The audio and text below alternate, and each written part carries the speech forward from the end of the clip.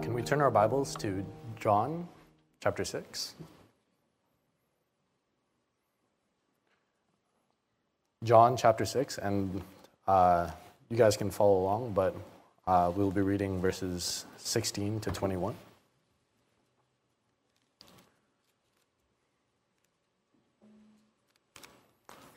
Once we're all there, I'll just read. And when even was now come, his disciples went down unto the sea, and entered into a ship, and went over the sea towards Capernaum. And it was now dark, and Jesus was not come to them. And the sea arose by reason of great wind that blew, so that when they had rowed about 25 or 30 furlongs, they see Jesus walking on the sea, and drawing nigh unto the ship, and they were afraid. But he saith unto them, It is I, be not afraid. Then they willingly received him into the ship, and immediately the ship was at the land whither they went. Before I start, I'm just going to pray. Heavenly Father, Lord, I thank you for this opportunity that you've given to me to preach, Lord. I pray, Lord, that you'd speak through me, Lord, and just give me the right words to say, Lord. I pray, Lord, for the rest of the guys tonight as well, Lord, that you'd be with them, that you'd bless them, Lord, and that you'd just prepare them, Lord, and that you'd speak through them as well. I pray for all these things in Jesus' name I pray. Amen. So going into college, I knew things were going to be a bit different from high school. I knew it was going to be harder. It was going to take a lot more time. It was going to take a lot more effort, right? Even mentally preparing myself all throughout the summer, I still underestimated how much work we were expected to do. And I learned this over the course of the few months I was at college. The first few weeks, though, it kind of threw me off. It was the easiest thing ever, honestly. I mean, why would I expect a large workload in the first few weeks, right? But it kind of threw me off because it was even easier than high school, for the first month, actually. But once that honeymoon phase, quote unquote, wore off, the grind became real.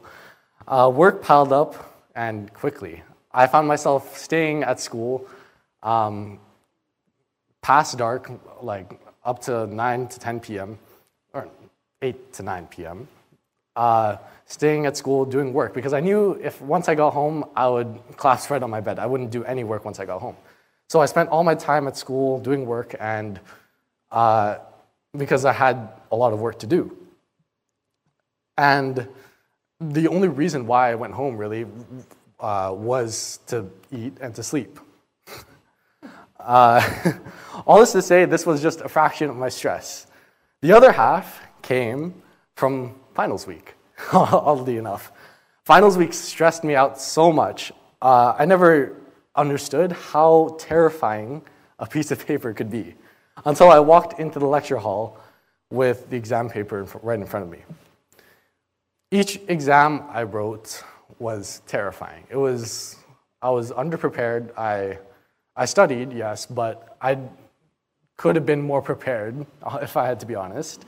And I was underslept. I most likely haven't gotten enough sleep within that week studying. It was scary to say the least. Now, let's turn our attention to the passage we read earlier. The disciples went, we can see the disciples here. They went to the sea to sail to Capernaum after Jesus' Sermon on the Mount. Now, Jesus was not with them by the time they got on the ship, as he went to pray on the mountain by himself. They sailed until they saw a strange figure walking on the sea, described in Matthew chapter 14, verse 26, to look like a spirit. Now, I like to think that they were probably scared out of their minds, as they probably haven't seen anything like that before.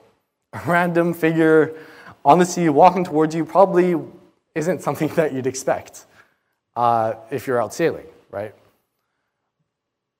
It kind of reminds me of when I was younger. I'd be so scared being in the dark. I remember each time I would want a glass of water, I'd go downstairs, I would grab my glass of water, and as I turned off the lights, I would run back up the stairs because I was terrified of what was behind me. And many times I would get scared by this silhouette that would be in the darkness that later I discovered to be a coat rack. I was scared of a coat rack, oddly enough. I'm sure many of us here have had that same experience.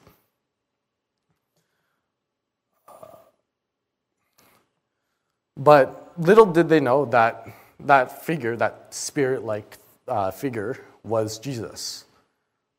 He says here, but he saith unto them, it is I, be not afraid. In the midst of all the terror, in the midst of the waves crashing, the wind blowing, it was Jesus. He was there all along. There was nothing to be scared of. Sometimes in life, we can be scared. Scary situations might arise.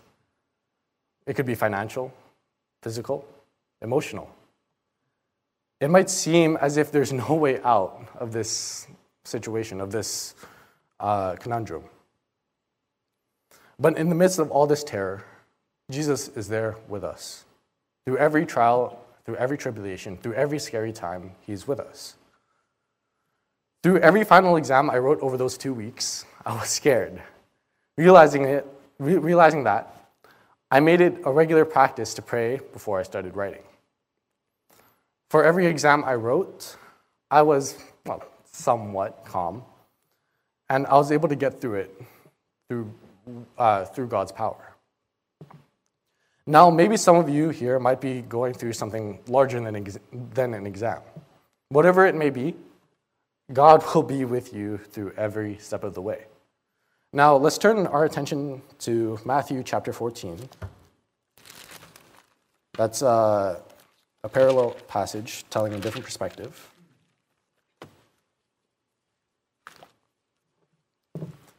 Matthew chapter 14 and verses 28 to 33.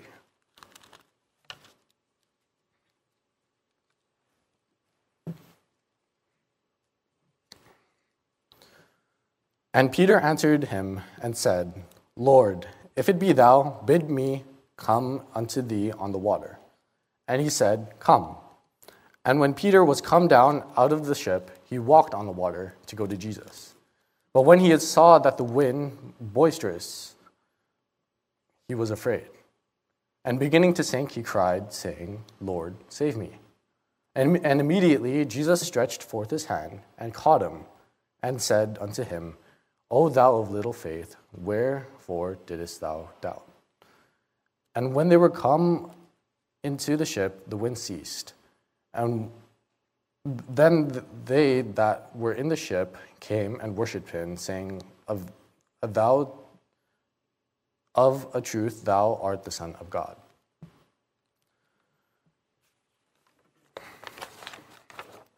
Now, if we look at this passage, we can see that Peter had a sudden burst of faith as he steps on the water. Through the crashing waves and the blasting winds, he's able to walk on the water with Jesus, but only for a brief moment. I can imagine him, he wants to see if this is Jesus or not, so he says nervously, oh, can I join you? Can I walk on the water with you if you're really Jesus? And of course, Jesus invites him. And he walks on the water, and he keeps his eyes focused on Jesus. But he starts to notice around him, oh, wow, it's really shaky. It's the wind is blowing. The waves are crashing against the ship. The ship is rocking. What's going to happen to my friends? So he gets his eyes off of Jesus, causing him to fall into the water. Now, the main point I'm trying to make is we should keep our eyes on Jesus, both on the good days and especially the bad. He is the only one that'll lead us through our struggles. But it's honestly easier said than done. Sometimes we'll look at other things like food or overworking or money or all these things that the world has to offer. It's easy to look on the things of the world. And it's especially easy to think that no one can help us. But God will always pick us back up, just like Jesus did with Peter. Through the tough and scary times, God will always be there with us. We should keep our eyes on God and let him handle the turmoil around us. He'll get us through. We just have to trust him. Thank you, Andre, for that wonderful message. I'd like you guys to turn to Ezekiel 36:26. Ezekiel 36:26. So we're almost at 2024. It's crazy. New Year's is just in a couple hours. It feels like 2023 just flew by. And one of my favorite things, one of my favorite holidays is actually New Year's. And it's not just for the extra few days that we get off school or work, but it's for what we all probably know as New Year's resolutions. And I like to plan New Year's resolutions for myself. I can't really think of any on top of my head. Give me another week for that. But one thing that I can think of is that I want to do or try something new every month. Although I feel like I wanted to go for a week, but I feel like it's too much for me. So we all know New Year's resolutions, but one thing that, even though I enjoyed a lot, one thing that really bothers me, kind of a pet peeve actually, is people who say they're going to do it, and then a week later they stop doing it. Now, the question is, why do people give up so easily? And the easiest answer I can give is that two things: discouragement and inconsistency. As humans, we have a common desire to change, but as humans, we also have a lack of encouragement from others and ourselves, as well as no desire to stay consistent. Likewise can be said for our walk with God too. I'd like to bring up 4 points about commitment to just decisions made to yourself and to God. But before that, let's pray first. Heavenly Father, thank you for today. Thank you for just allowing everyone here to just have a chance to come together before the New Year's. And I just pray that you'll work in me as I preach your word, and I pray that people will be able to get something out of it. In Jesus' name, amen. So if we turn back to Ezekiel 36:26, I'll be jumping around between multiple verses, so you don't have to turn to all of them. This is the only one you have to turn. So let's read this all together. A new heart also will I give you, and a new spirit will I put within you. And I will take away the stony heart out of your flesh, and I will give you a heart of flesh. As I stated earlier, humans have a common desire to change, whether it be relationships, beliefs, habits, attitudes, and even spiritual growth. We always want to be able to do better or better ourselves when we lack in it. The desire of change comes through self-reflection, and we reflect on ourselves not only because it's in our nature, but because it's also God-given. Psalms chapter 139, 23-24 states, "Search me, O God, and know my heart. Try me and know my thoughts, and see if there be any wicked way in me, and lead me in the way everlasting." Going back to Ezekiel, we see it talking about the illustration of having a stony heart in our flesh, and how God promises to give us a new spirit and a new heart. This shows God's desire for us to change, and it also shows that it aligns with his desire for us to change as well. It is important to remember that God sees your potential, not just your past. Take example for Gideon. His fear caused him to hide in a hole from the Midianites, yet despite that, God was able to use him for his glory because God saw potential in him. And he saw it over his fleeing and hiding away from everything. Now this leads me to my second point, which is the discouragement of man. While humans have their nature wanting to change, unfortunately we also carry the nature of easily being discouraged, which can eventually lead to no desire to stay consistent. Many view life as a timeline of just disappointment, with hope just sprinkled occasionally. However, this is a very bleak view of life, and while we shouldn't believe that, we struggle to think otherwise. Going back to Psalms, in chapter 34, 17-18, it states, "The righteous cry, and the Lord heareth, and delivereth them out of all their troubles. The Lord is nigh unto them that are of a broken heart, and saveth such as be of a contrite spirit. One thing that we all share in common is that we will face some sort of trial or tribulation in our lives, some more than others, but God promises that those who cry out to him with their troubles will be delivered out of their troubles. And not only that, but that he will be able to still use them even if their broken heart is broken. Now, I've had my fair share of brokenheartedness this past year, and without going through too much detail, that brokenheartedness has caused me to break many decisions I want to uphold this year, both in my personal and spiritual life. However, there's one struggle that I am still personally working on, which also leads to my third point, the danger of bitterness. Bitterness is like a virus. Once you catch it, you become indulged in it, and if you're not careful, it can spread to others really quickly. It can be caught anywhere. Even the smallest amounts of bitterness can lead to something bigger than yourself.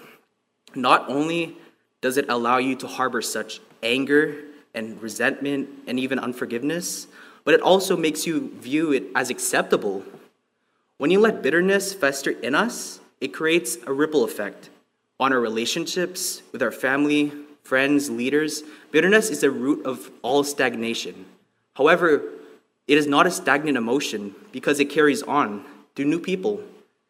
Looking at Ephesians chapter 4, 31 to 32, it states, "Let all bitterness and wrath and anger and clamor and evil speaking be put away from you with all malice. And be ye kind one to another, tenderheartedness, forgiving one another, even as God, for Christ's sake, hath forgiven you." We live in a very bitter world. Just like sin, it has festered and it's just festered amongst the populace. The verse emphasizes a key point that many try to ignore, and that's the biblical command to forgive. It states that if you forgive others for their wrongdoings, God will also forgive you for your wrongdoings. However, if you don't forgive others for their wrongdoings, God will not forgive you for your wrongdoings. It is important to mention that one big misconception about forgiveness is forgiving and not condoning, because biblical forgiveness is forgiving that is not condoning the wrong, but is releasing the hole that it has in our hearts. It is commended that we let go of bitterness and choose to forgive, even when it's difficult, or even if we believe others or yourself don't believe it or deserve it. Being free from bitterness not only gets rid of stagnation when it comes to decisions, but it also gives you freedom. I know I may have strayed off from the original message a bit, but it's very important to cover this topic, as bitterness to yourself or to others is a big reason why people don't commit to their decisions. Now, my last point might be the hardest to conquer, but it's also because it's the most rewarding, and that is the devoutness to consistency. Now, just for a moment, question yourself, what is a decision that you made to yourself that you wanted to commit to? This can be spiritual, self-improvement, anything. I'll give you a moment.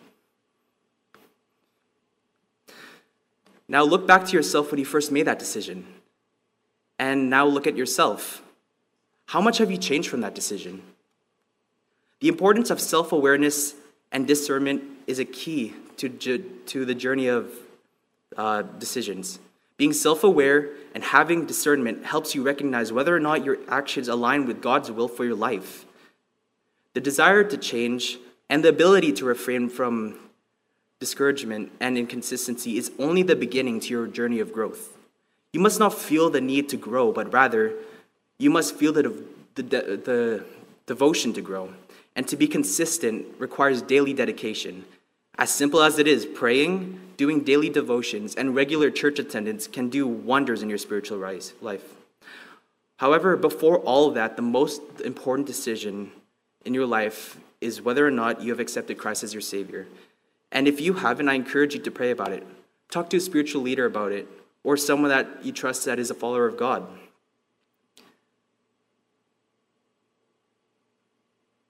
And if you have, continue to grow alongside God, as there's always room for growth. Thank you. Please turn your Bibles with me to Matthew 7, verse 7. Quickly, before I get on with this verse, something funny that happened while I was making this sermon. My mom asked me hey, which verses are you using for your sermon? I said, oh, I'm using Matthew 7:7. And she's like, oh, really? Well, I actually gave a Devo at a ladies event once.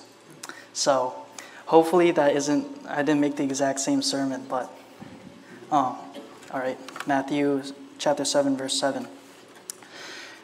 And it says, ask, and it shall be given you. Seek, and ye shall find. Knock, and it shall be opened unto you. And I'll just open up quickly in a word of prayer. Dear Lord, I'd just like to thank you for gathering all these people here on New Year's Eve to hear your message. I pray that you speak through me and allow this message to touch the hearts of all the people here, Lord. I pray for everyone, or I pray for all the young adults and teens that are going up to preach this evening, Lord, that you just help them overcome their nervousness and allow them to deliver a good message, Lord. And I just pray for everyone here. You continue to bless them and guide them. In your name I pray, amen. Straight off the bat, we can see that in Matthew 7:7, there are three main points that we can instantly catch, which is asking, seeking, and knocking. And this verse directly connects to our life in prayer. And as Christians, we are assigned to be strong in prayer and to depend on prayer often, as it is our direct way to communicate with the Lord.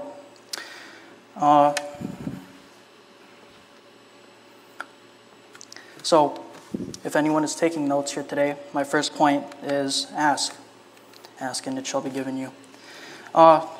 When this verse uses the word ask, it means to ask the Lord or bring your request to the Lord.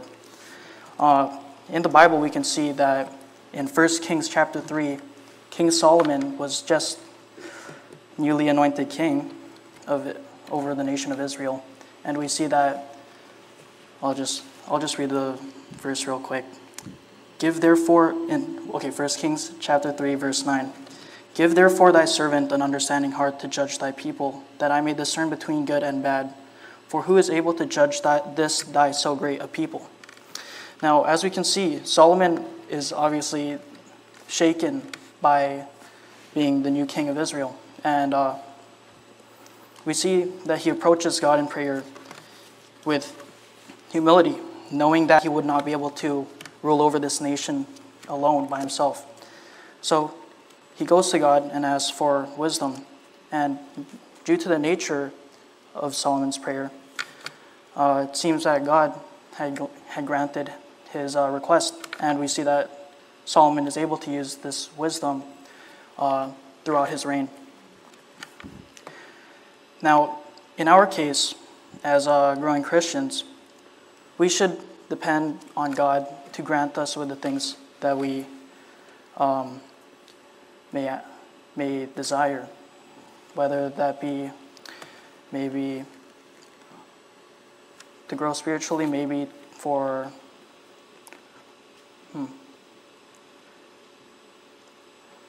to grow spiritually. What else? I can't think of anything right now. Sorry, I'm stuck. But you get the gist. Now, the reason we should be encouraged to go to the Lord, because He can provide for us according to His perfect will for us. And so, obviously, if I prayed for God to give me $1 billion right now, maybe He wouldn't answer that because it doesn't align with His perfect plan for us. Which brings me on to my second point. Seek. Now, by seek and you shall find, we are encouraged to seek God's perfect will for us through prayer. And this could be connected through requesting God's will for us. We can see in Psalms 25, King David is able to be seen in prayer, thanking the Lord. And asking for protection, and also at the same time asking to understand God's will for him. And I'll just read these couple of verses, verse 4 and verse 5. Show me thy ways, O Lord, teach me thy paths. Lead me in thy truth and teach me, for thou art the God of my salvation. On thee do I wait all the day. And though King David does not directly say or ask God to show him his will for him, but we can see that David has a desire to follow the Lord and to obey what he has set for him. That is shown through a desire of wanting to learn about God and be more like him. And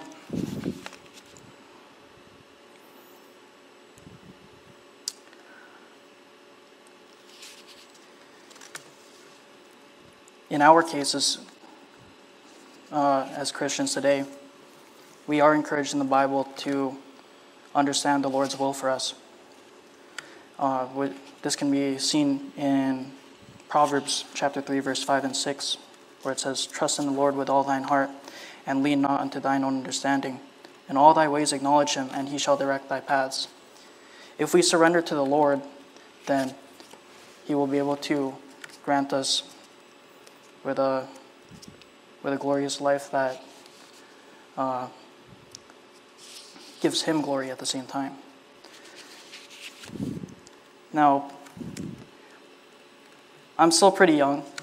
I'm turning 18 soon, but going into my early teens and even until now, there have been a lot of times where my mom would give me advice on things. And being a younger teen, hormones kicking and everything, I oftentimes would brush off this advice that my mom would give me. And whether that be like, hey, you shouldn't be going out at this time, or no, don't put raw eggs into your smoothie. Oftentimes, I suffer the consequences because I discern my mom's advice towards me. And in that same sense, as Christians, we should always follow the Lord's calling, because he knows more than us, and he knows everything he knows everything, he can do everything. He's just an all-powerful God. And my third point is knock, and it shall knock. The term knock is often referred to when knocking on maybe a door, and that noise can be used to display a consistent sound. And in this verse, at least, it can be connected to being consistent in prayer. And recently, or first off, in the Bible we can see there are quite a bit of characters that do show a consistent prayer life, and one that is powerful. But one that can be noted is the prayer life of the Son, Jesus Christ. Oftentimes, or throughout the New Testament Gospels, we can see that Christ oftentimes finds opportunities to pray, and oftentimes he also does pray by himself in a secluded area where he has no one to bother him or no distraction. And this is something that we should all look up to, obviously. Being Jesus Christ, we should try and live in his image. But there was also a teen class, a midweek teen class, when me and the West Coast students got back. The first message was preached by Pastor Ivan about how to be a consistent Christian. And we went over some 5 main principles, or 4, and one of those things being prayer. And being strong in all of these will lead you to immense spiritual growth. And just connecting that to my sermon, consistent prayer does lead to spiritual growth. And in a sense, that can be applied to various things. For example, in my own experience, I guess, for a couple of years now, I've been exercising and participating in physical activity, weightlifting, and one of the most important things to note about building muscle is that it requires consistency over time. And if you choose to be consistent, you will eventually gain muscle. But if you lose the consistency, then you're going to lose muscle. And in that same sense, we should always aim to be consistent and stay consistent in prayer to get that significant growth over time. And my last point is the assurance of God's response. Looking back at Matthew 7:7, we can see that after every term, ask, seek, knock, there is a phrase that reassures us of an answer. We have ask, and it shall be given you, seek, and ye shall find, knock, and it shall be open unto you. So,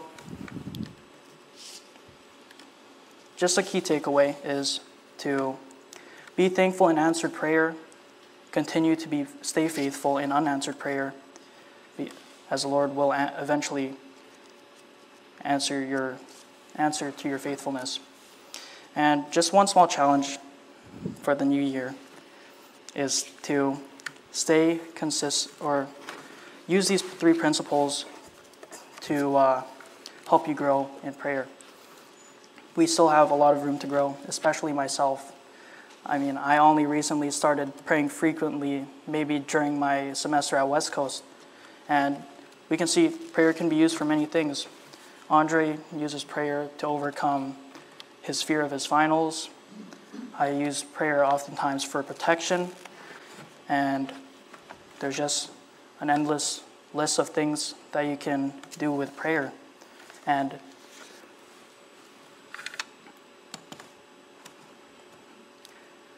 I just like to think about it as whenever I pray, it's as if God is now standing beside me. And yeah, that's all. Thank you. Feels like it's been a while that, aside from, the song leading and stuff, but it feels like it's been a while since I've stood here behind the pulpit to give a message. But if you can turn your Bibles to John chapter 11, and my message connects a little bit to Leland's message, because this is I'm going to talk about someone who sought the Lord Jesus. In John chapter 11, and I'm just going to read verse 20, and you can read along with me from verse 20 to verse 22. The Bible says, "Then Martha, as soon as she heard that Jesus was coming, went and met him, but Mary sat still in the house. Then said Martha unto Jesus, Lord, if thou hadst been here, my brother had not died. But I know that even now, whatsoever thou wilt ask of God, God will give it thee." So, just for a background of the story, Mary and Martha, and I'm going to talk about Martha here, Martha's side. Martha, who were friends of Jesus, told Jesus of the news that their brother Lazarus was sick. Eventually, Lazarus would die of this sickness, and Jesus would arrive to see Lazarus, but he had been dead for 4 days. Now, Jesus knew full well of the situation at hand, that Lazarus was indeed dead, and also the outcome of this. But Mary and Martha had no idea of the future or the outcome because they were human, pretty understandable. And today we're going to look at Martha's response to this situation, this impossible situation. What's going to happen now? She was probably grieving. Just imagine how she is right now. Put yourself in Martha's shoes. Okay? She and her sister called out to Jesus because they believed in Jesus' power from God to heal Lazarus. And they waited until they thought it was too late, because now Martha's brother was in the grave for 4 days at this point in the story. This is where Martha was, and also her sister. They were in an impossible situation. So what was Martha's first response? As we see in verse 21, if you look down there, verse 21, Martha's first response to Jesus was that of disappointment in Jesus.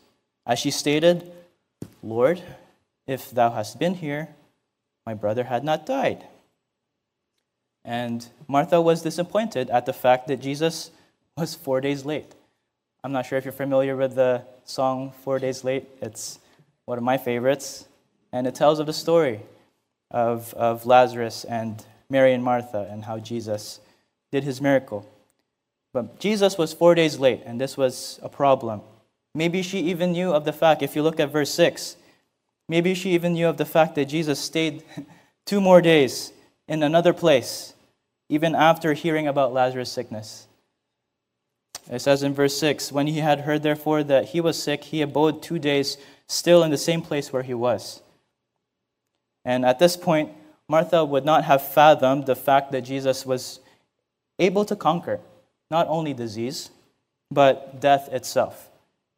And she did not yet understand that Jesus was someone who could raise another person from the dead because he is God. Thus, she was disappointed. So, Martha was disappointed. But, number 2, despite this disappointment, Martha displayed her faith. What does it say in verse 22? But I know that even now, whatsoever thou wilt ask of God, God will give it thee. So, in Martha's perspective, as we look again, this was an impossible situation, as she hasn't seen or heard of anyone come back from the dead after 4 days. Even for us, I don't think anyone in modern day we can think of coming back to life after 4 days. I don't think I've heard of anyone aside from, the Lord Jesus. So she called out to Jesus, leaving this impossible situation in his hands. That's what the verse 22 is indicating. She did not have the courage to ask Jesus to raise Lazarus from the dead outright, but she left the situation in Christ's consideration. She trusted Jesus enough to say, but I know that even now in this impossible situation, Martha left the situation and the outcome in Jesus' hands. She didn't know the answer, but she knew who had the answers. It's like in Sunday school, it's like not knowing what the Bible verse is, but as long as we know the Bible reference, we can get there. And later on in the chapter, we know the story. Jesus performs one of his most famous miracles. The Bible says he cried with a loud voice, "Lazarus, come forth." And Lazarus, who was supposed to be rotting in his grave, putrefying, smell, he was given new life in Christ, and he came forth from the grave. So, personally, if I were to relate to Martha, I can't think of a specific time that stands out while I was preparing the sermon, a specific time where I had been disappointed in God, like Martha was, for God not coming through in an impossible situation, or so she thought. I can only think of many times where I had been a disappointment to God, but God was still merciful and gracious to me, keeping me alive and healthy with a new career and a complete family and a Bible-believing church. Perhaps, I don't know, maybe my faith isn't as strong as Martha's, and that impossible situation for me hasn't come yet. But maybe some in this auditorium may relate to Martha in some way currently, or in the near future, or maybe in past trials. Maybe you have called out to God, but God seemed silent. Maybe you waited and prayed patiently, relying on his promises, and maybe you are displaying your faith outright to God. And it may not be perfect faith, but you're leaning on Him the best you know how. Well, be encouraged and know that Hebrews 11:6 says, "But without faith it is impossible to please Him. For he that cometh to God must believe that He is, and that He is a rewarder of them that diligently seek Him." He is a rewarder of them that diligently seek Him. So, when we encounter an impossible situation, we must diligently seek Christ, and we will receive a reward. In Martha's case, what was that? Jesus raised Lazarus back to life. I know in Christian circles, it has become a running joke. And maybe there's a question in Sunday school where we don't know the answer, and then somebody raises their hand in jest. "Oh, Jesus is the answer." I know, but it's not a joke. You might find yourself in an impossible situation one day and discover that, hey, Jesus is the answer. So to close, like Martha, we must first seek Christ, lay our disappointments, our burdens, our laments, our impossible situations at His feet, and choose to trust Him, in Him, even now. Thank you for watching the message today. We invite you to join us again every Sunday and Wednesday for more inspiring messages from God's Word.